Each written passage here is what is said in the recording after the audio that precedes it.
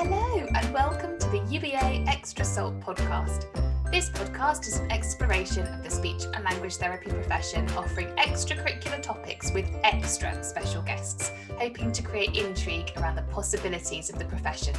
In truly professionally reflective style, all of our guests submit their 3 proudest achievements and 3 biggest difficulties to discuss, so that we can learn from their journey.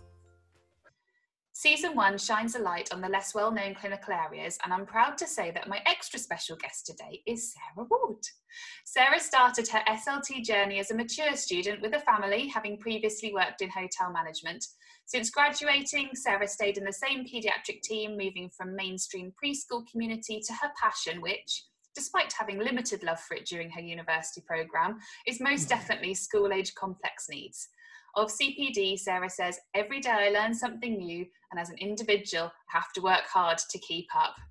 Sarah, thank you for being here with me today. You're very welcome. Thank you for having me. And how does the plate spinning of your clinical life compare to your hotel management? It's much busier. I have a lot more plates to spin in this role. I suppose also because I didn't have a family when I was in hotel management either, so I have that to spin as well. But yeah, I'm kept very busy. There's always something that needs checking in on, and if it's not on my to-do list, it won't get done. So it has to be on my list. I have to be really organised. That helps me keep everything going. But yeah, it's a role that you just don't get to sit still in at all, and but that's what I love about it. Do you think you're a naturally organised person? I think I am naturally organised, and I don't realise it, but I think I am a bit fastidious about things, and it's usually when other people point it out and they tell me I'm organised, and I think, really, am I? So apparently I am, but I don't. My home life, I'm not as organised, actually. I think that's since, though, working. I'm very lucky I have a supportive family, so they help me stay organised. But no, yeah, I think I am quite organised. And when I remember when I first started, it was a journey for me to work out how to be best organised. And I had all these different systems that I was dipping in and out of. I was looking what other people were doing. Yeah, I remember starting, I had Post-it notes everywhere in my diary. And it was when I'd done something, I took the Post-it note off, but then I realised that the quality of Post-it notes aren't that great. So occasionally something would flutter away. So I had to find something that was a little bit more, just in place, really, in situ. So I went to lists. So I bought myself a lovely to-do list pad. They're amazing, aren't they? They really are, and I never thought I'd get excited over things like stationery, but I do now, and I like things where I can prioritise it. I've got a not so important, outstanding box that I can tick, and that works for me really well. But it has taken me my whole time of working in this role to work out what works for me. And I still occasionally have to fine tune it. And now they're trying to encourage us to be more online with our organisation. I find that hard. I do too. Are you somebody like me who, if it wasn't on your jobs list but you did it, you add it on so you can tick it off? Most definitely. So you get that achievement of everything you've done today. I know. Yeah, I know. It cannot go unmissed. No. Yeah, my son actually bought me last year this beautiful diary that I've got, a zip-up diary, and that has changed my life. And that was really, obviously, he was very astute to notice that would help his mum. And in that I have all my things that I need to do, and I add on anything that wasn't on my list, because you need to credit yourself for it, don't you? Most you don't definitely. Get taught this stuff at university either. No, you don't. There's so much more to it than just knowing all that clinical stuff. It is, and actually this bit helps you with the other stuff. It's and it's not a one size fits all thing either. It's just you working out what works for you.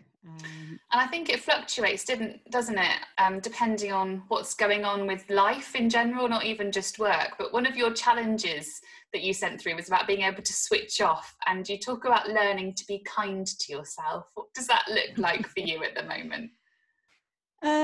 If you'd have asked me that a few weeks ago, it wouldn't have looked very pretty at all. I had huge IT problems. And IT for me is generally a problem. I am of the era where when I was at school, there was about 6 or 7 of my class would sit around a big old BBC computer.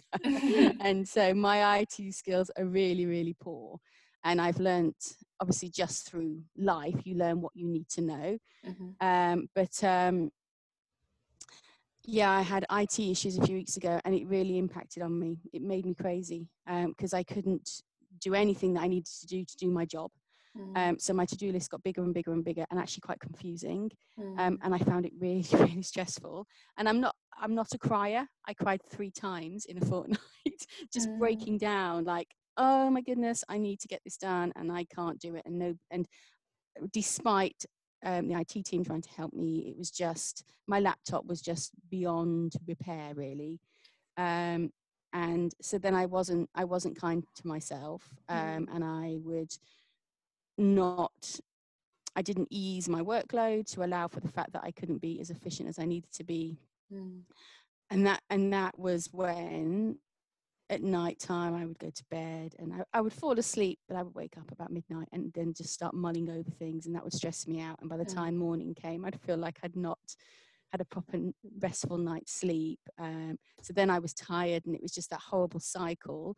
So even after doing this, for nearly 7 years, you still surprise yourself sometimes and think, I really should know better than this. But I think it's because we are so much more reliant on IT in a different way now over the last 8 months. And it, all our meetings are now done over the laptop. So you really, really need it. So I just think, that was a big learning curve for me. And it was only, I am a sharer. So I share how I feel and when I'm struggling. That's very natural for me. And it was just speaking to my colleagues and them saying to me, look, you need to take your foot off the gas and allow for the problems that you're having. So, but no, I still need reminding that, that I need to do that. So, but that was a horrible, horrible period for me. In fact, probably out of this whole horrible situation we've been in the last 8 months, that was actually the worst for me, just because my IT let me down. What have you learned from it, taking forwards? What will you do differently next time? Yeah, so what I will do differently is I will be, I've got to let something slide, but with permission. So that is most unfortunate, and this is the thing that I really struggle with. It's, I can't see all of the children that I had planned to see that day, because actually I just can't physically do that because my IT is not letting me do it, which is crazy. But then what I was doing is, obviously I was seeing all the children, but then not able to do anything with the information that I had. And so it's about saying, actually, it's okay not to do that, because I have a justified reason. So I've just got to remember to do that. And I have been, I don't have IT problems at the moment, but there are other things, that keep you busy. And I just, I'm just trying to make sure that I remember it's okay to say, I can't actually do that, but this is what I can do in the meantime. And whilst you're trying to sort that out, I will do the rest of my job to the best of my ability, really. Because I think we're in a caring profession, aren't we, where we obviously have empathy for people and feel that sense of responsibility to help the children that we're working with. But it's that long-term goal, isn't it? Actually, we kind of push ourselves so fast that it's not sustainable, and it doesn't have good long-term consequences. But it's so hard to remember that at the time when it's happening, and it is. Keep pedaling and hope that miraculously something's going to catch up, and ultimately it doesn't. And you do have to do that readjustment and think about that realistic pacing. But it's so hard to recognise at the time, I think. Yeah, no, you're exactly right. And I've always been like that. And then I think I'm managing it. And then, yeah, something new comes in and just kind of catches me and makes me realize that, no, I have to remember. I have to learn from the lessons of the past, but sometimes you just forget.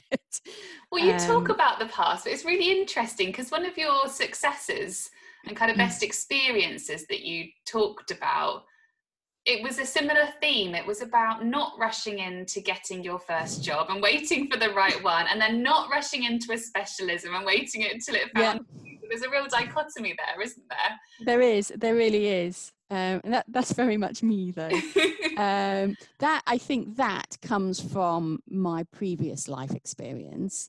And also that I really didn't have the pressure of I have to have a job, you know, when I leave uni, and I wasn't part of that, because there was undoubtedly a little bit of I think there's a bit of a race going on who can be the first to, you know, to secure a job. And that, because of my life experience, and, you know, I'd already had a career, it really wasn't that important to me. So I naturally approached that calmly and in my own time and patiently, and it worked.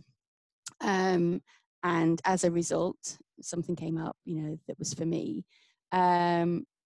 Yeah, so I take my advice sometimes, but then sometimes I just don't, and I don't know why. Complex needs wasn't something that you ever set out to get into, and you talk about having some experience of it in the mainstream setting and thinking, oh my goodness, this is for me. What was it that had that light bulb moment for you? I think so. There were a few specific individuals who they just made me, I don't know, it just lighted something in me. And it was I don't know, it's really hard to explain, because it's just this thing that happens and you think, that's so fascinating. And I think maybe because you see, I mean, with all of our children, you see the results. But I just think the results I saw with these children are just so life-changing for them. The ability to actually be able to communicate when you're nonverbal, even now I still find is fascinating. And I mean, I think it was just those few individuals at first, because it was only a handful at first. I didn't have many, and just seeing them make the progress that they were making, and it was making a difference, not just in school, but at home as well. And when you have parents saying to you, wow, I never thought my child would be able to do that, is just amazing.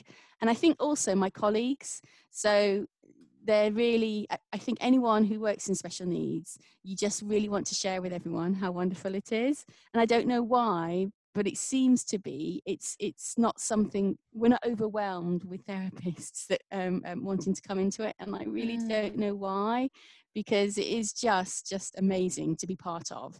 And you really, I think the other thing also is that you really become part of the whole of the child. You're integral to what is happening at home, and you get to know the families in a very different way than you would, I think, with my other children, who are, you know, you're kind of run-of-the-mill speech and language disorders, delays. You just get to know the family in a very different way because you need to. And there's lots of other professionals usually involved. So you really see the child from all places. Yeah, and I love that. It's not just about a communication. It's everything else that's really important for them. And actually, if you can get something else right, then actually, you know, that makes a big difference on their communication. Because, like you say, you're involved on another level, aren't you? It's so holistic, and so you're so intertwined in every element of their life, but you also impact every element of their life as well. And I think that's what really comes across, because you have some of the most passionate colleagues in special schools that you I work do. with, and obviously you are as well. And I certainly do. it really is changing. What if somebody else looked at it from a mainstream perspective? The outcomes are not as maybe tangible on paper. It's not about getting up to typical development. It's not necessarily getting to that point, but the small changes made have huge levels of impact. They really that's do. the difference. And you were talking in the piece of written kind of submission that you sent me about that young boy as a PECS communicator and how that was your most magnificent clinical achievement. Do you want to tell us about that? Yeah, so he, you know, what he was doing was nothing unlike many children. So he is a PECS, a communicator, so picture exchange communication system. And he is very, very communicative, and has really run with PECS, and desperate to communicate with anyone and everyone. And we'd been working on him asking for help, because that was something that he didn't, for whatever reason, he wasn't asking for help. He was quite adamant that he was going to do things on his own, and as a result he would often get quite frustrated. And that, yeah, there was one particular day, he had been asked to take the register back to the office, and in the school that I'm in, they have door handles at the top and the bottom, obviously to stop children just being able to run off, because unfortunately that happens sometimes. So they propped open the doors for him so he could get to the office on his own, knock on the door, deliver his register, and then obviously come back. What happened, unfortunately, is he'd gone into the lobby and the door had closed behind him. Oh. So he was stuck in this little area and there was a viewing window to reception, and he was amazing. So he made the sentence, "I want help." And then he took it off his PECS book and he held it up to the window. He could only just reach. He held it up to the window and knocked on the window, which is amazing for persistence. It really is. And yeah, the ladies report that they just saw this little hand come up with "I want help." And they knew obviously that he needed help. Someone was able to go out and help him, get him back to class. It was just amazing to know that this was a child that did not want to ask for help at all, possibly 6 or 7 weeks prior to this. And we had been trying to, in a very kind way, we were trying to sabotage lots of opportunities for him to make him have to ask for help. And he just really wasn't happening. But when he needed it on his own, without any adult intervention, he did it when it mattered the most. And that to me is that's the best thing about my job, because I just think, well, he did it when he needed to do it. Yes, he wasn't playing ball always when I was putting the lid on something really tight. He didn't really care. Yeah. He was like, well, that's fine, I'll just go play with something else. Whereas this was, he had to get out. He was trapped. So so most of my children, we work on asking for help. But I don't know, when I heard that, it just made me so happy. I think I probably cried, actually. I think I probably did. It's like, such problem solving as well. That's not even just asking for help and using that system. Because he could have, I don't know, he could have vocalized or banged on the window, but the fact that he used that communication as well, that's a lot of skills. How has he progressed since then?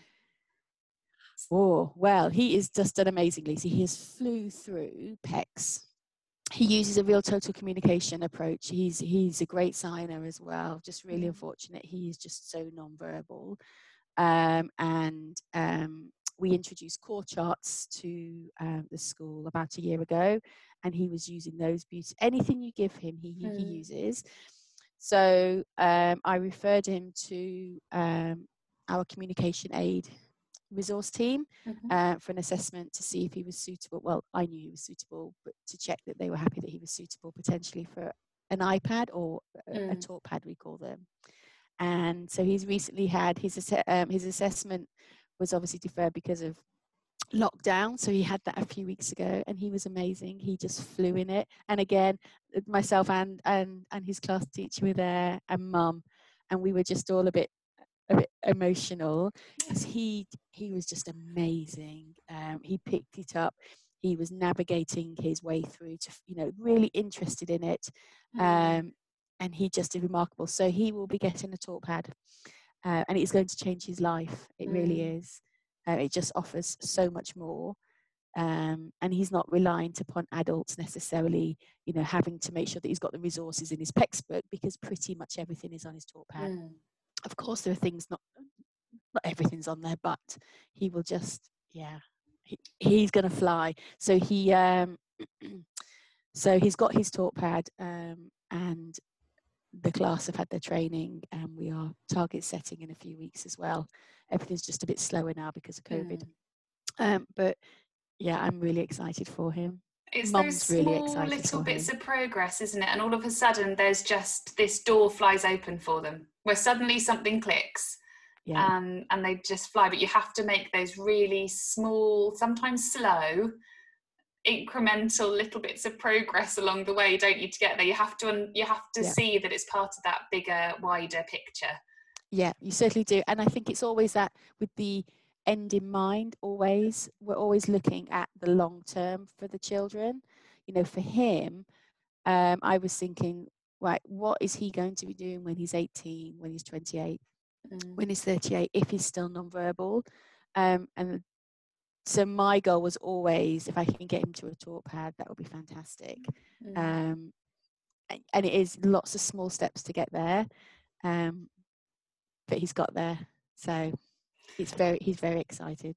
And it's inspirational, isn't it? That level of resilience and perseverance for that child, and we need that too. You told a story about your horror preschool experience. So you can tell us what that was, but also I suppose my follow-up question is, how does a situation like that makes you feel quite stressed at the time versus maybe some of the stressful situations that you're in now? How do they compare for you? So I think first you'll need to tell us the story, but how do you perceive that now you're in your dream job? So the story is, this was early on in my career. I was running groups with a colleague. So group therapy, it was 4 or 5 children, and parents would attend as well. So parent and child, and then ran by either 2 therapists or a therapist and a therapy assistant. And it was the start of a new group, so session 1 of 5. So that's always a bit, you just don't know what's going to happen. And although you've seen the children on a one-to-one and you've deemed them suitable for a group, you just don't know what's going to happen until you start. And I had, so literally from the get-go, we sang our hello song, and it was just a nightmare, literally from that moment. I had 2 children that just would not take part. They would not sit. One was banging on the door wanting to leave, and you can see parents are obviously getting really stressed because there were other children who were sat beautifully, and you're trying to assure the parent that, don't worry, this is really, I've seen this so many times, it will be fine. And yeah, so I had 2 children who were just running around, not wanting to take part, parents getting stressed, and then my other children that were sitting beautifully then joined in as well. So it was absolutely carnage. And honestly, if anybody had have walked in, I think they would have been like, "What are you doing?" I had lost complete control. It was a nightmare. And the other therapist I was in with also was very. We were just like, okay, let's just get through this. We can get through it. We had to cut everything really short. and we've finally got to the end of the session. We were both really hot and bothered. And yeah, I've never wanted anything to be over so quickly in my life. But eventually it was over. The parents were just lovely, and I was saying to them, it'll be fine, you know. Did you believe that when you were saying it will be fine? I was dreading the rest of the block, really. I really was. Yeah, they came back the following week, and actually it was much better. I think for a lot of them it was just that it was the unknown. What is this room? Who are these people? What am I supposed to be doing? But parents then had practiced some of the activities with them over the week, so they were a little bit more used to that. I would imagine the parents probably would have been, when we go back next week, it'll either be bribery or threats. Yeah, it will be one or the other. Yes, yeah, there were probably lots of bags of sweets or something in the pocket, but it worked. And yeah, I think by the end of the block of therapy, they were all sitting beautifully and taking part, all at their own levels. But it was a horrible start. Yeah, it was. I remember going home that night, and I think it was only like a Monday or a Tuesday, and I was wishing it was a Friday night. Yeah, and I remember writing my notes, and I just thought, I've actually got, my notes really tell a story that didn't look like I had any control at all. It was just child did not participate. But yeah, we got through it in the end. But yeah, it's it happens to all of us though, doesn't it? And I think it's the student's worst fear that will happen on placement, or that's what it's going to be like. But it happens to all of us. Yeah, sometimes definitely more than once. Yes, yeah. And what I've also learned now is that nobody necessarily knows what I'm going to do or say. Yes. So you can always remember that. So just because you know what you're supposed to have been doing, nobody else necessarily does. So it is a bit like being on stage, really. And as long as you can get bit through of ad-libbing. Yeah, lots of ad-libbing. And you know, I don't get me wrong, I still have times like that now. I have sessions with children that don't go how I planned. Often with a lot of my children, behaviour gets in the way as well. So that's unavoidable to a point. But now I take it so much more in my step, and I'm like, that's fine, we'll just do it another time. Whereas I think when I was earlier on in my career, it was like, I've got to do it now. If I don't do it now, I won't be able to do it. So I've just got better at it, and just more accepting that actually sometimes it just really doesn't go to plan, and there's nothing you can do about it. You just got to learn from it and know what you can do next time. Absolutely. Differently. My first job as a student, when I qualified, I obviously went into mainstream paediatrics, and one of the questions in my interview was, you have a child that won't cooperate and sits under the table, what are you going to do? And I think to the answers that I gave at the time, that they were pretty good answers for a newly qualified therapist, but now I would have such a different response. And I think you learn, you have to go through it, don't you, to be able to put it into context of that child and your situation and things like that. You talked briefly then about how the parents had done things in between sessions and how that likely supported that child to engage a little bit better, potentially. One of the points that you submitted was about working with parents who are receiving a new diagnosis and how difficult that can be. Presumably it's also in some ways a strange privilege to be able to support a family through that and have that good rapport and provide what they need at the time in terms of empathy and information and things like that. Is that something that you found quite hard at the start when you started working with this client group? Yeah, it was. I think really early on in my career, so although I was in the preschool team, so not necessarily specific to complex needs, but we would see children for their initial assessment, so nobody really knew where this child needed to be. So you really didn't know who was going to come, really. And although you took as much information from your referral, sometimes the child just didn't look like what it looked like on the referral. And there are times from that first initial assessment, you know that they need to be seeing somebody else, whether it's a paediatrician for potentially a diagnosis. I'm thinking around the autistic spectrum disorder. And early on, obviously, you're really green at it anyway, and you're trying to remember everything that you need to remember for your initial assessment. And then when you think, oh my goodness, I've now got to have this conversation, obviously you're not diagnosing, but you're just trying to explain and justify why the child needs this particular referral and how that's going to benefit them. That's hard in itself. Obviously, the better you get at all the other stuff, then you can focus more on that, and the more you do it, the better you get. And obviously, you can pull on your experiences, the ones that didn't go so well, the ones that did go well. So that, for me, a real period of reflection has helped me get better at that. But you're right. I think being part of that is a privilege, and knowing that you are able to offer that support to the family when they really need it.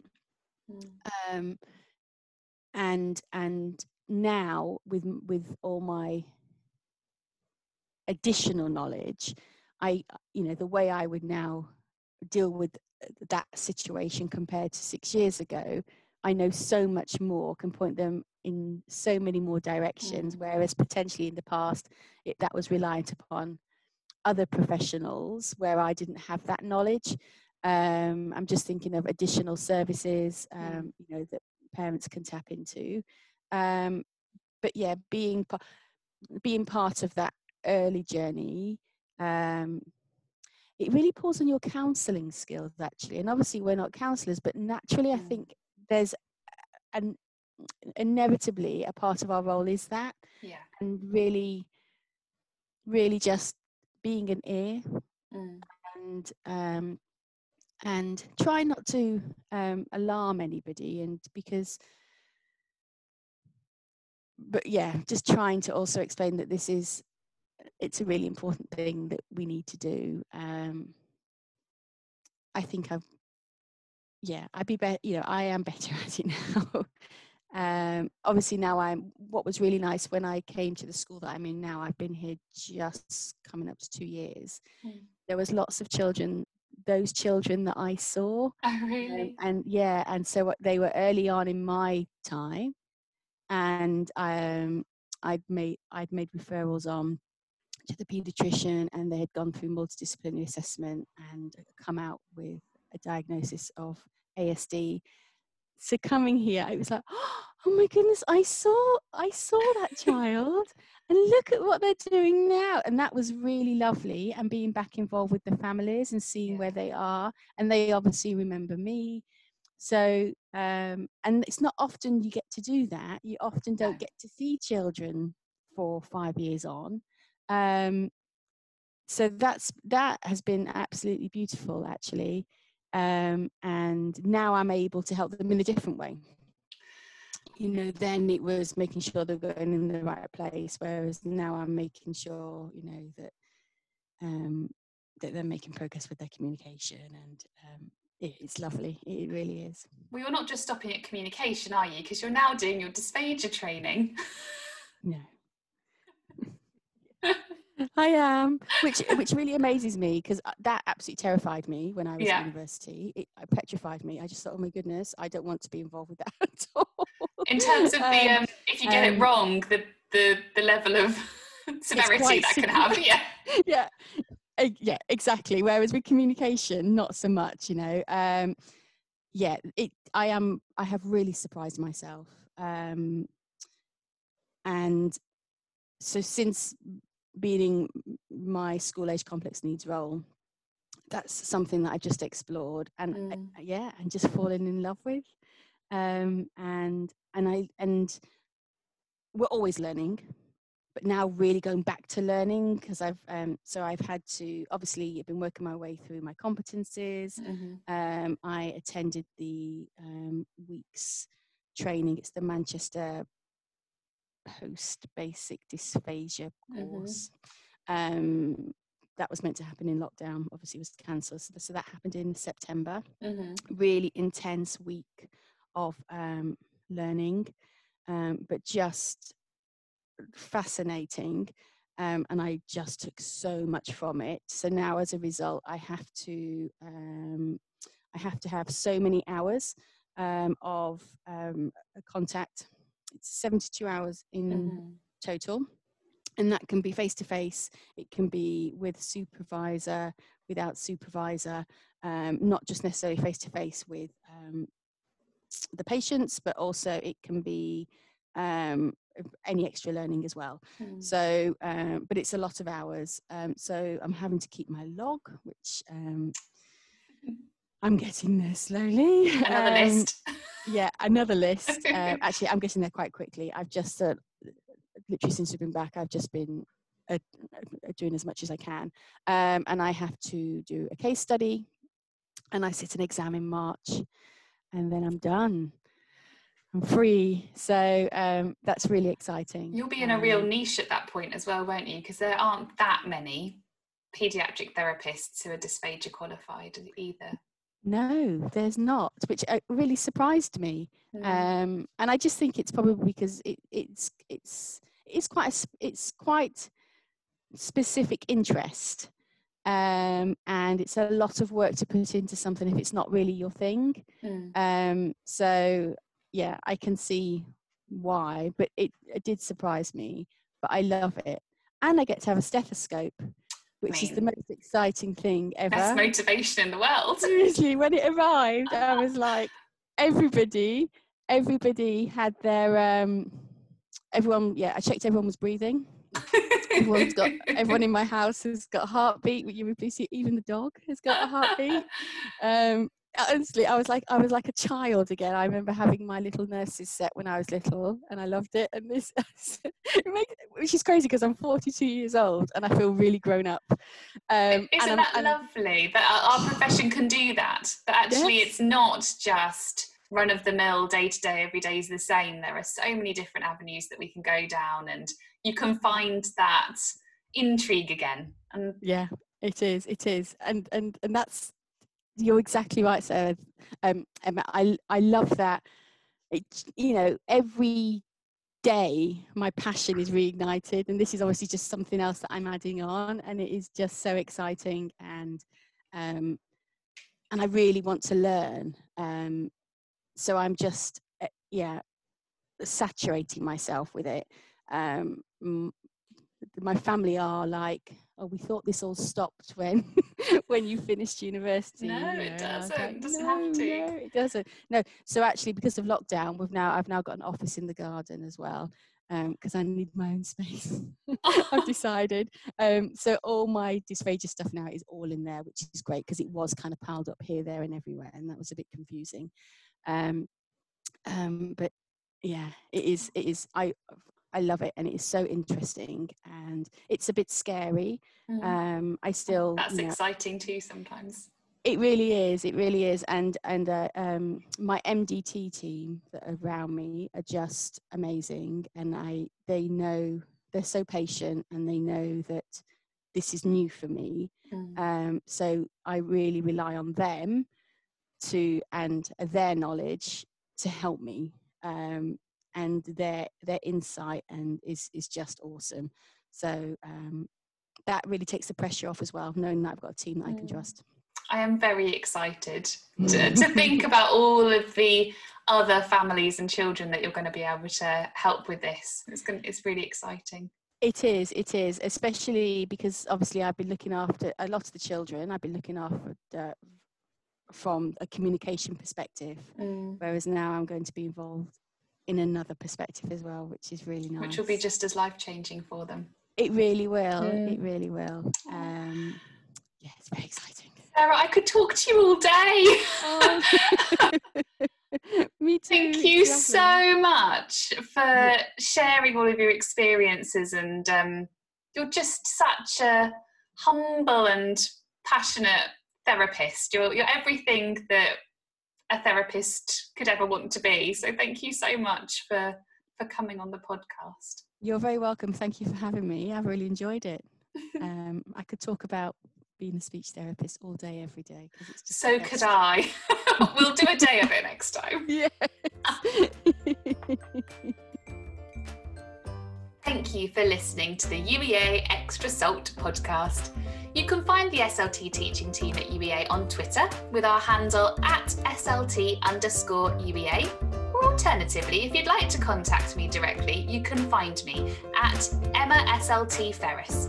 Talk soon.